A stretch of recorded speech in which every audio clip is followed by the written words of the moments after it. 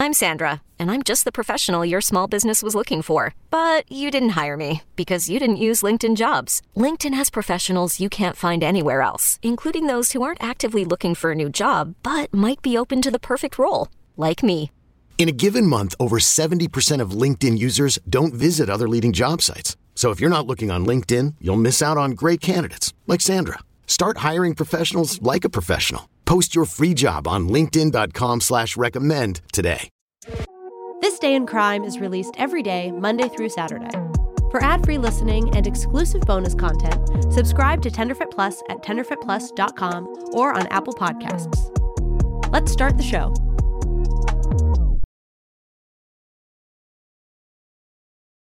Welcome back to the show. I'm Todd McComas, and if you don't know how to use the self-checkout machine at the grocery, go to a lane that has a cashier, because you're slowing down things for the rest of us and you're defeating the purpose.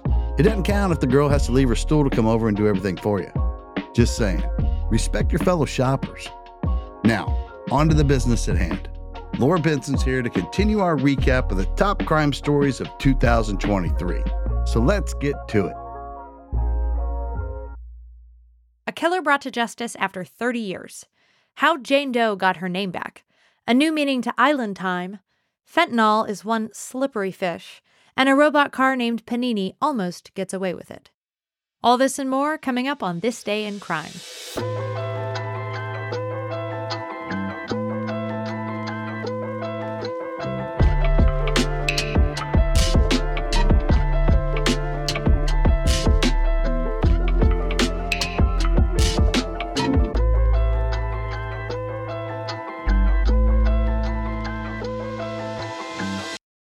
I'm Laura Benson, and today is Thursday, January 4th, 2024. Today, I wanted to share some good news with you all. First off, I'm happy to say that so far I've kept all of my New Year's resolutions. 4 days into the new year, and I am feeling great. And speaking of resolutions, 2023 was full of them. Looking back at the year, there were a number of high-profile cold cases resolved after decades of questions, and at least a couple of missing people who were found again. So, on today's show, we're going to focus on some of the positives that happened in 2023. Now let's get into it. First up, on May 13th, Kayla Unbahan, who had been reported missing in Wheaton, Illinois in July of 2017, was found alive and well in Asheville, North Carolina. Kayla was 9 years old when she went missing after a 4th of July parade. Her disappearance was featured in 2022 on an episode of Unsolved Mysteries, and that show is to thank for her return. She was spotted by a Plato's Closet employee who had seen the episode. See? True crime shows really do make a difference. Also, I looked at photos of Kayla. She was 9 when she disappeared, and she was a teenager when she was found. And I honestly don't know how that employee recognized her. She's all grown up now. Kayla's mother, Heather Unbahan, was charged with kidnapping and violating her custody agreements. Another case of someone turning up in an unexpected place involves a Pennsylvania woman who disappeared more than 30 years ago. Patricia Kopta, now 83, was last seen in Pittsburgh in the summer of 1992. Her husband, Bob Kopta, reported her missing a few months later in the fall. At the time, he advised authorities that it wasn't uncommon for his wife to, quote, drop out of sight for short periods. Okay, personally, I kind of love this. In most cases, it would be fishy for a husband to wait months to report his wife missing, but in this case, it's a normal part of their marriage. Patricia would just kind of go rogue sometimes and do whatever she wanted. Sounds a bit like a recipe for marital bliss, if you ask me. Well, after 3 decades, Kopta was discovered living out her days in sunny Puerto Rico.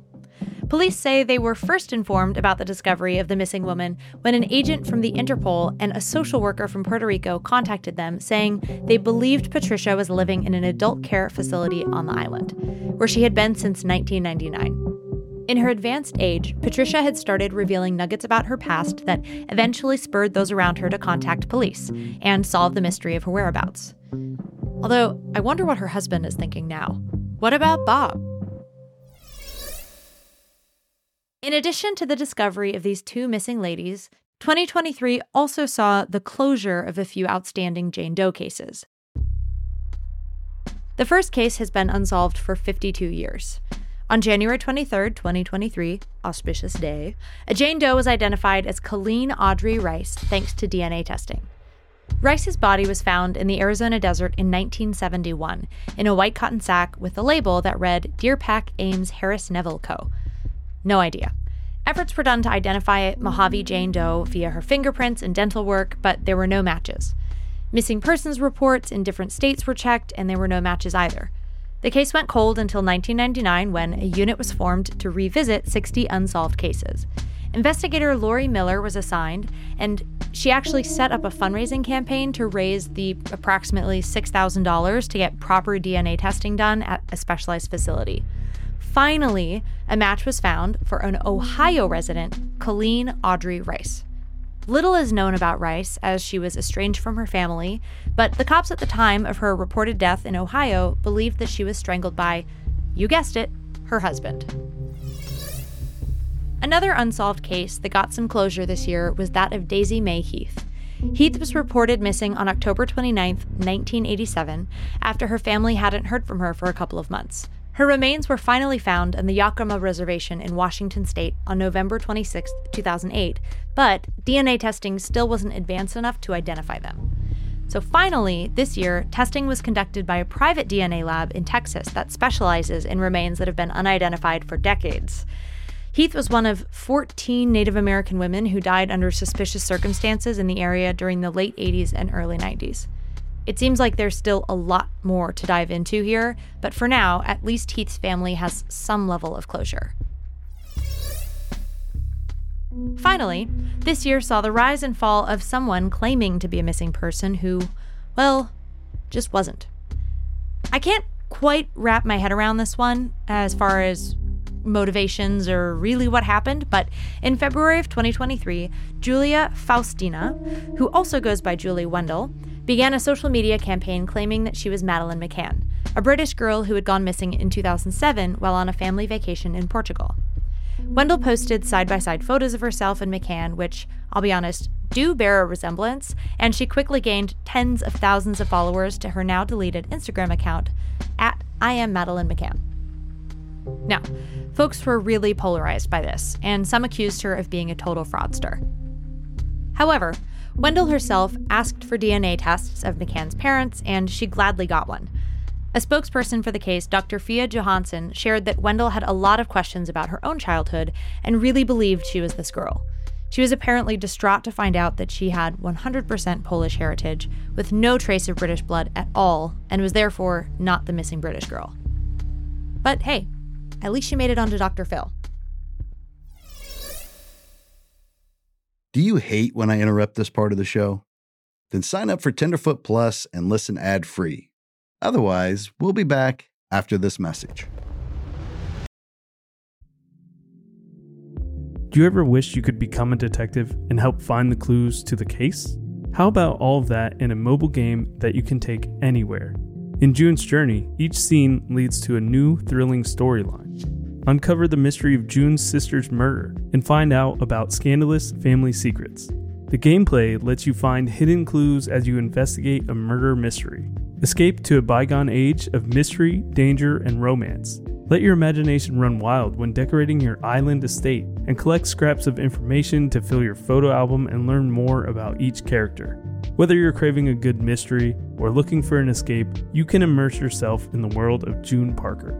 June's Journey is a hidden object mystery game with a captivating detective story taking you back to the glamour of the 1920s with a diverse cast of characters. Each new scene takes you further through a thrilling murder mystery story that sets the main protagonist, June Parker, on a quest to solve the murder of her sister and uncover her family's many secrets. I travel so much while working that I personally love to play it while sitting around airports with all of that free time I have.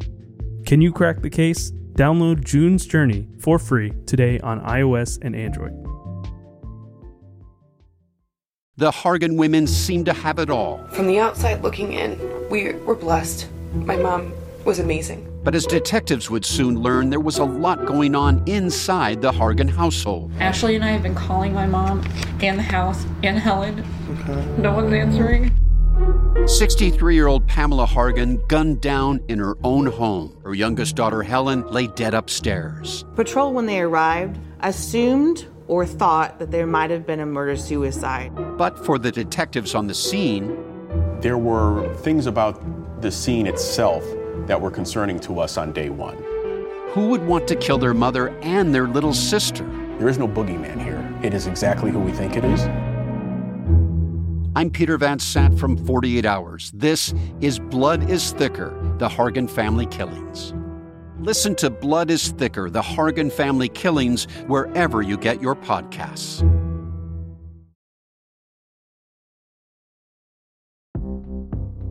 In March 2023, the man convicted of killing Kristen Smart, who vanished from a California college campus in 1996, was sentenced to 25 years to life in prison.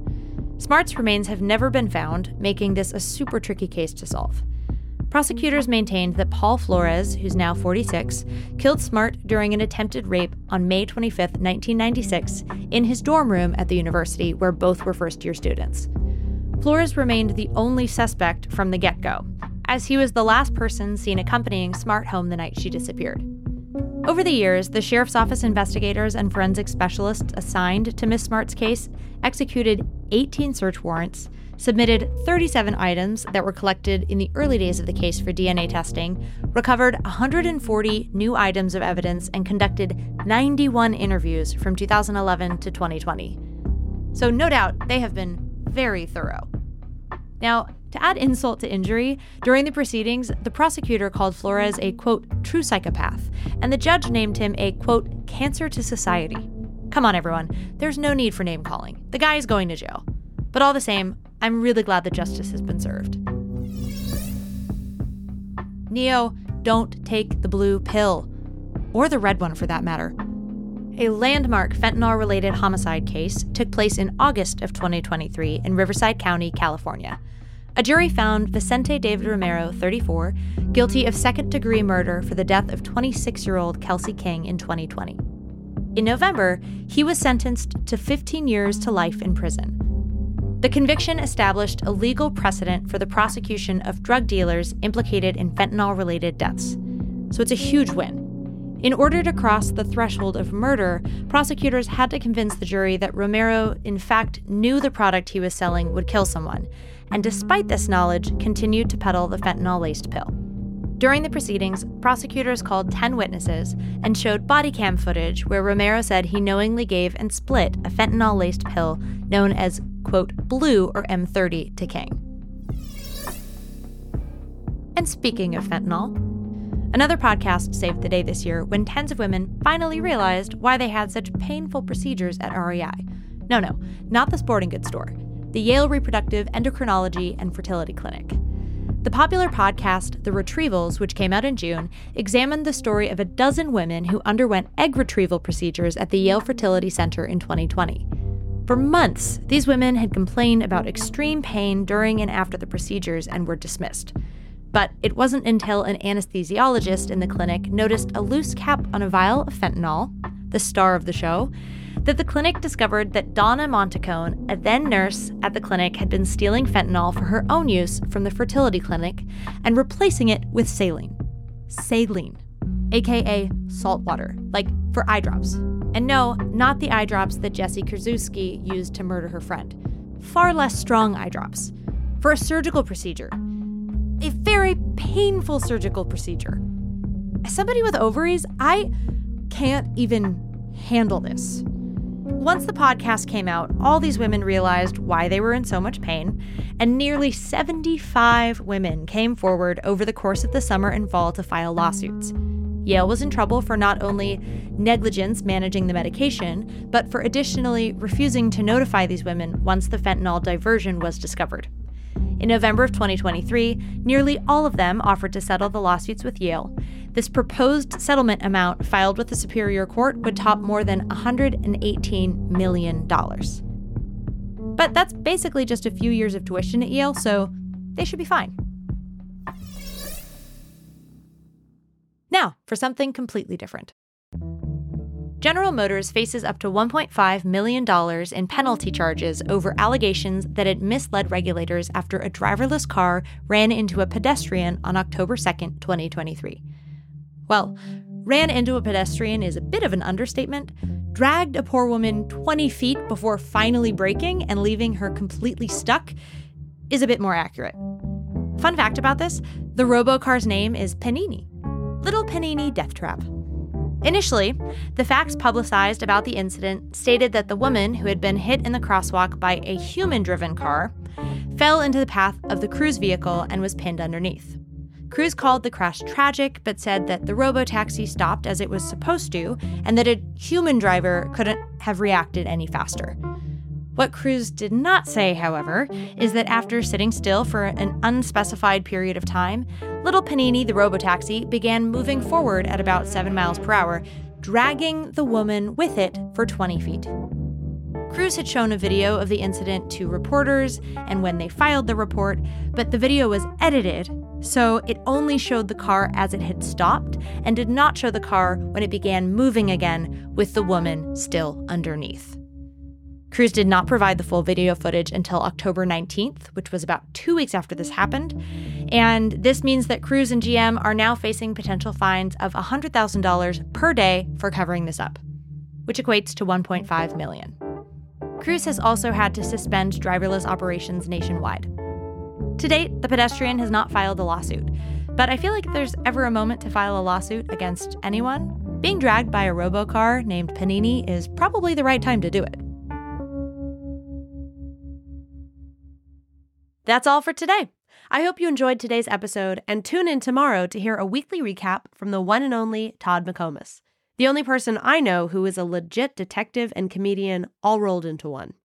Thanks, Laura. I'll be here tomorrow to close out the weekly portion of our 2023 recap. That's what I do. I bookend your work week. So starting next week, you'll get the day's top crime stories from me every Monday and Friday. Laura Benson every Tuesday and Thursday. Eric Quintana every Wednesday, and then every Saturday, Jessica Knoll will treat you to a historical crime story that's tied to that calendar week. That's your schedule, so make sure you hit that follow button so you don't miss a single episode of This Day in Crime.